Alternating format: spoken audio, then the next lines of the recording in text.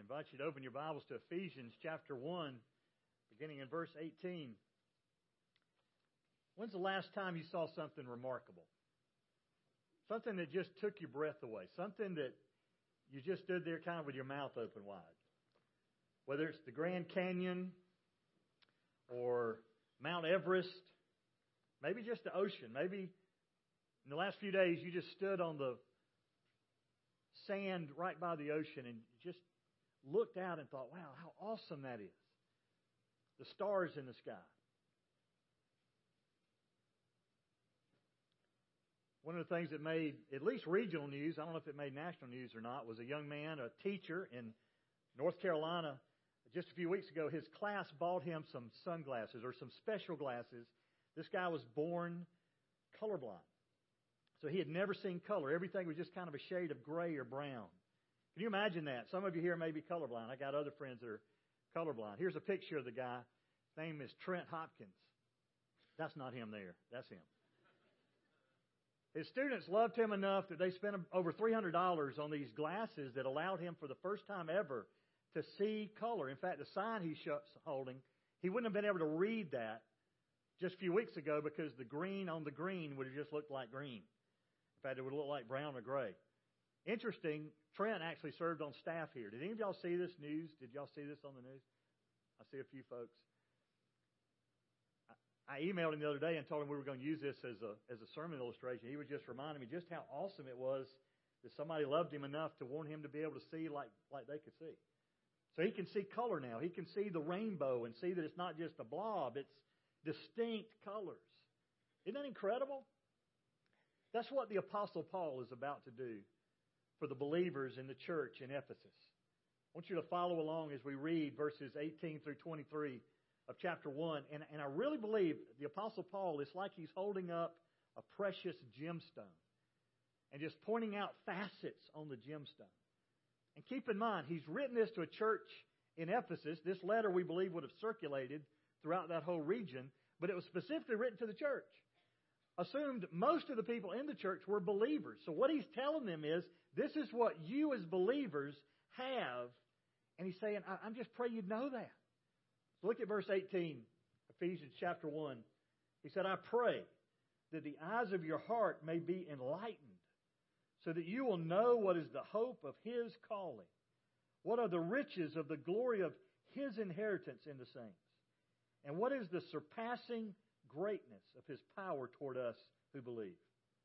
These are in accordance with the mighty working of the strength of His might, which He brought about in Christ, when He raised Him from the dead and seated Him at His right hand in the heavenly places, far above all rule and authority and power and dominion and every name that is named, not only in this age but also in the one to come. And He has put all things in subjection under His feet and gave Him as head over all things to the church, which is the body, the fullness of Him who fills all in all.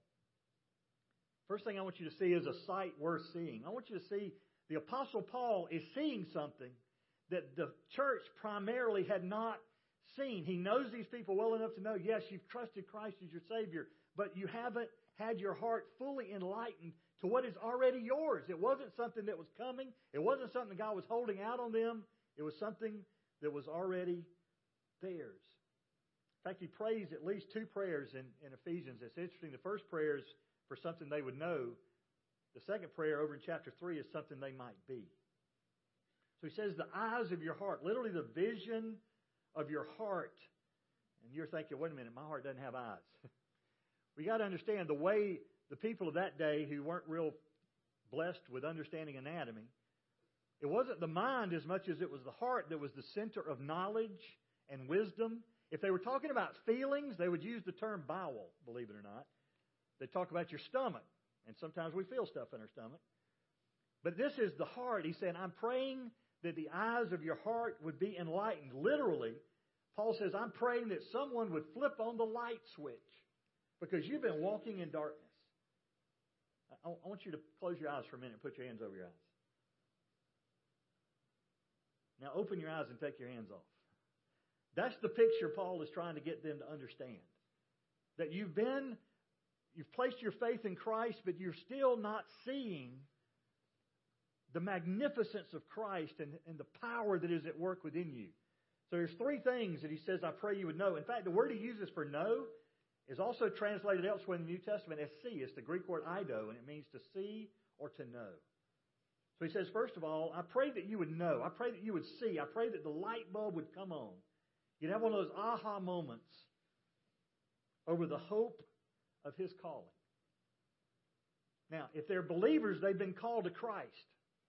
They've come to Christ in faith.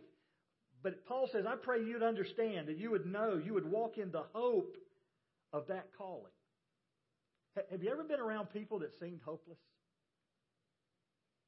One of the worst places to be is at a funeral of someone who didn't know the Lord. There's no hope there. But I've also been at funerals of people that did know the Lord, and it was more of a celebration. It was understanding this person, this man, this woman lived their life well. They're going to hear, well done, my good and faithful servant. So their funeral is somewhat of a celebration. Yes, you're sad that they're gone, but you understand they're in the presence of their Savior. But you don't have to go to a funeral to see people without hope. You can just walk the streets of Myrtle Beach. You can see it on the beach today. People who don't know the Lord are trying to do anything they can to cram happiness into their life. And it's very fleeting. They spend a lot of money on it. And they may have happiness for a while, but they never experience the joy of the Lord that was intended for them. So he said, I pray you'd understand the hope of his calling. In fact, the ancient world, the world that Paul writes into, was a world without hope. Here's a quote from that era. Not to be born at all is by far the most fortunate. The second best is to die as soon as one is born. Can you imagine living your life that way? You know, it would really been better if I was never born. No, listen, we have hope. We have hope in Christ. And our hope depends not only on his goodness, but on his grace. My hope is not based on my performance. My hope is not based on how good I've been. My hope is based on how good God is, but more than that, upon his grace, on what I don't deserve. So because of that, if you're a Christian, you have hope today. Even if something in front of you seems hopeless, have hope. So Paul says, I pray that they would see and understand the hope of his calling, not your calling, his calling. He's called you. The riches of the glory of his inheritance in the saints. We've been looking throughout the first chapter. That word inheritance has occurred many times. And the first inheritance that you have is salvation. Again, you get that not based on your effort or your performance. It's the hope of his calling, and it is an inheritance that he's given you. And I love the richness of the words that he uses, because he doesn't just say, pray you to understand your hope, your inheritance, but the riches, the wealth, the abundance of the glory of his inheritance. That's the possession that you have in Christ. The third thing that he prays, the surpassing greatness of his power. Again, a meaty word. Surpassing literally means to throw beyond the usual mark. And Paul says, I pray you to understand the surpassing greatness of his power, the magnitude of the dynamite, miraculous power. The word most often used, translated power in the New Testament, is the Greek word dunamis. It's where we get the word dynamite from. Let me just ask you something. Are you walking in that kind of power? What Paul was looking at was a church that wasn't. They weren't understanding the hope of their calling. They weren't understanding the inheritance.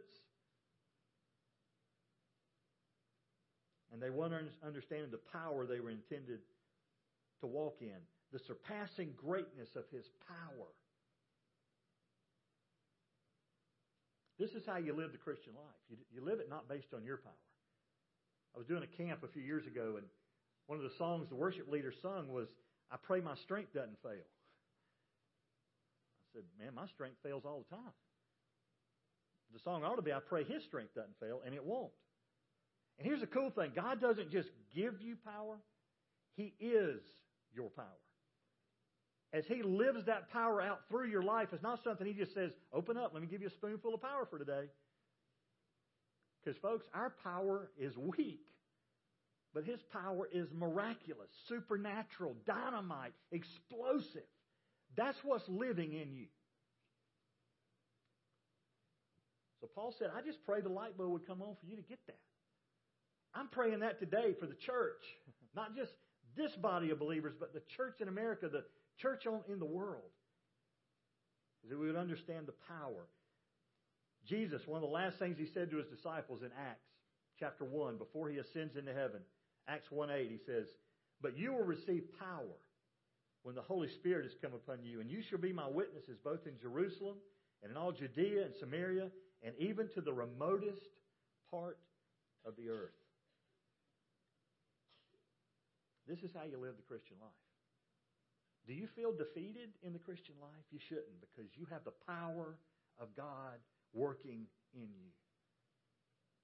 So Paul explains to them a sight worth seeing. In fact, the hope of his calling really refers to something that's already happened. It's in the past. The inheritance applies to today, but it's also going to be fully realized in the future. But the power represents the present. So Paul's praying for both something in the past, something in the future, but also something in the present. And then he shows this powerful position. He shows what he's done in Christ, the working of the strength of his might, and he displays that strength of his might. First of all, by raising Jesus from the dead. Jesus went to the cross. He didn't just pretend to be dead. He was dead. They pierced his side with a spear. Blood and water flowed out, separated. Jesus was dead. Jesus was placed in a tomb. And it was the power of God that raised him from the dead. And that is our hope. That same power that worked in Christ to raise him from the dead is working in us to raise us from the dead. But more than that, that's the power at work in you right now. Don't raise your hand, but think about that for a minute. Are you seeing the power of God displayed through you? If you live your entire Christian life and everything you ever see happen could be explained by human effort, that's a sad thing. There ought to be regular times that you step back and say, that was a God thing. That was a miracle. That could only be explained by the power of God at work. Just ask yourself the question, when's the last time you saw that? The same power that rose Jesus from the dead, the same power that said, get up and live, is the power at work in you. Do you see any evidence of that? There's a lot of people that can profess to be believers. But you look at their life and there's very little evidence of God even being there. That ought to be a wake-up call. That ought to be a time to say, step back and say, I wonder why that is. Because if dynamite is in you, it ought to be erupting regularly where you see that. So God has raised him from the dead. He also has seated him at his right hand. Hebrews chapter 1, verse 3 says, and he is the radiance of his glory and the exact representation of his nature, and upholds all things by the word of his power. When he had made purification of sins, he sat down at the right hand of the Majesty on high. Well, when do you sit down? You sit down when your work's finished. Now, Jesus is still at work on planet Earth, but he's doing it from a position of rest. He has accomplished the mission for which he was sent, which was to live a perfect life, die on the cross, rise from the dead 3 days later. Victory over sin, victory over death. He's seated at the right hand of God, a position of supreme privilege and authority. And where is he? In the heavenly places. I want you to understand something. We're not fighting for victory. We're fighting from victory. The victory has already occurred. Jesus accomplished the victory on the cross. So because of the fact I'm a believer, a child of God, there's victory in place. And he seated him in the heavenly places far above. The word literally means above, upward, or greatly higher. It's like Paul ran out of adjectives to describe it, but he's saying is, think about above and it's above that. Think about higher, it's higher than that. And 5 things, all rule. Literally, Jesus is above every king, every prince, every president, every prime minister, every chairman. Jesus is above all that. because He's been placed there by God in a position of authority at the right hand of the Father. He's been placed above every authority. Whoever thinks they're in charge, Jesus is in charge of those in charge. He's placed above every authority. He's placed above every power. Again, that word dunamis, dynamite, miraculous power. He's above that. He's above every dominion. It's the word lordship. Anybody that would be referred to as Lord on this planet, Jesus is above that. And I love this one. He's above every name that's ever been named. If you invoke the name of anything, if you name drop anything and think, well, I'm going to get in because I know this person, or I'm here on the authority of this person, and you name a name, Jesus' name is above that. Not only in this age, but the age to come. I love Philippians 2, 9 through 11. Philippians 2 talks about the fact that Jesus didn't regard equality with God a thing to be grasped, but emptied Himself. Took on the form of a servant, became obedient even to the point of death. Then you get to verse 9. For this reason also, God highly exalted Him and bestowed on Him the name which is above every name, so that at the name of Jesus every knee will bow, of those who are in heaven and on earth and under the earth, and that every tongue will confess that Jesus Christ is Lord, to the glory of God the Father. Do you understand that? The name of Jesus is above every name that could possibly be named. And one day, the day is coming when every knee will bow. And you think, well, whose knees does that mean? Well, it means your knees. But see, we're already bowing. We're already confessing. But it also means anybody on earth that has ever tried to place themselves above God. Anybody that's ever said, I want to stamp out Christianity or die trying. Anybody like that, their name will become nothing because the name of Jesus. And through maybe clenched teeth, they will have to acknowledge He is Lord. Does the devil have knees? Yeah.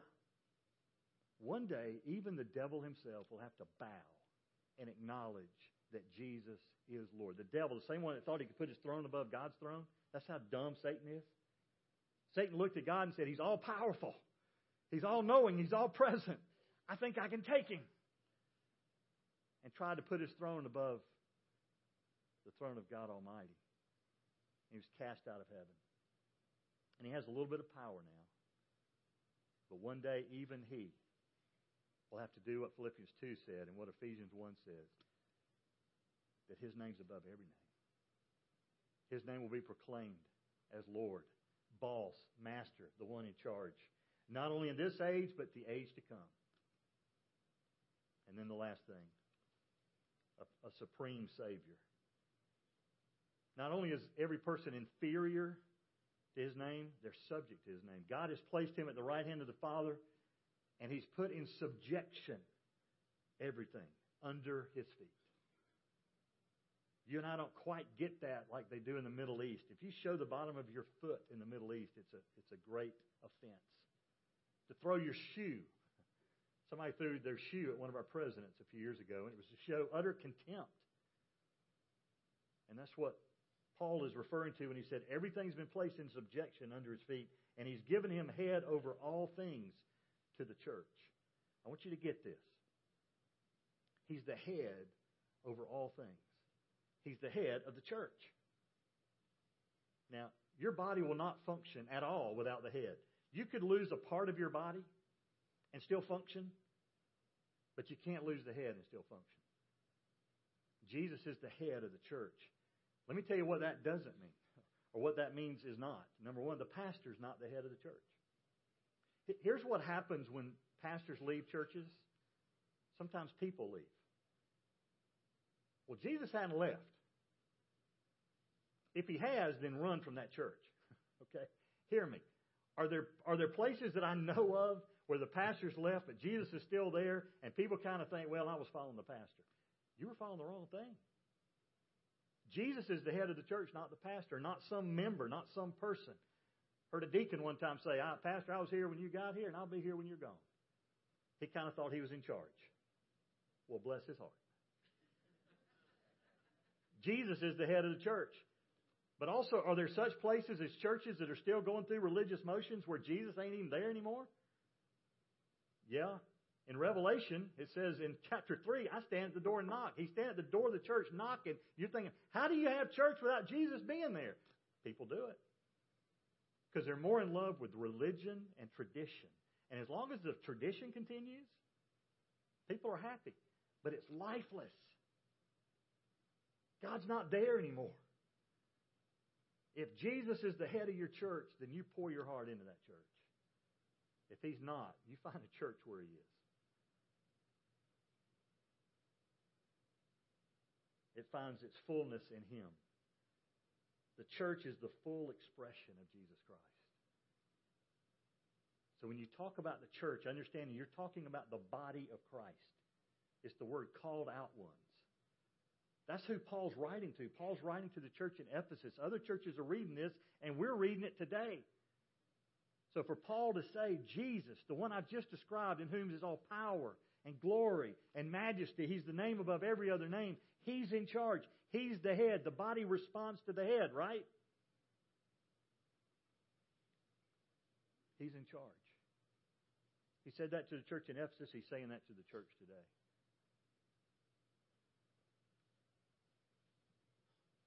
Three things that are emphasized in Christ's headship over the church, His lordship over the church in this passage, and I'll close with this. One thing, He's in supreme authority. He guides, He governs, He controls it. I've sat on committees in churches before where we meet for an hour, and at the end of it we say, okay, God, bless our plans. Don't raise your hand, but you've probably been there. And first time I heard that, I thought, wait a minute, whose plans are these? God's saying, you haven't really consulted me up to this point. You've been meeting for about an hour. You've come up with all these plans. You're telling me to bless them. Why don't you bless them? They're your plans. Did you seek me at all? God's in supreme authority. Christ, another thing that is emphasized is union. As close as the head is to the body, think about that. There's an intimate connection between the head and the body. The same is true in Jesus being the head over the church, which is His body. The body of Christ. And the third thought is, the body is completely dependent on the head. The church, we are completely dependent on Christ. If you ever find yourself operating in your own power or control, change that quickly. Regularly examine, God, am I doing what You're leading me to do? Am I following the head? Or if I just got pointed in the right direction and ran ahead of you? I've been there. Be careful. The body derives its life, its power, its existence from the head. So Paul says, I pray the light switch would be turned on. I encourage you to revisit this passage this week. And just ask the question, God, is the eyes of my heart, have they been enlightened so that I see what it was Paul was praying for? Let's pray that together right now as we close.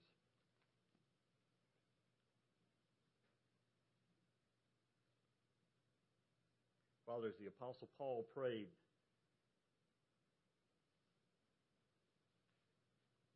that the eyes of the heart of those in Ephesus would be opened, I pray that for us today, for myself, for the people gathered here, that the light bulb would be gone and we would see the hope of Your calling.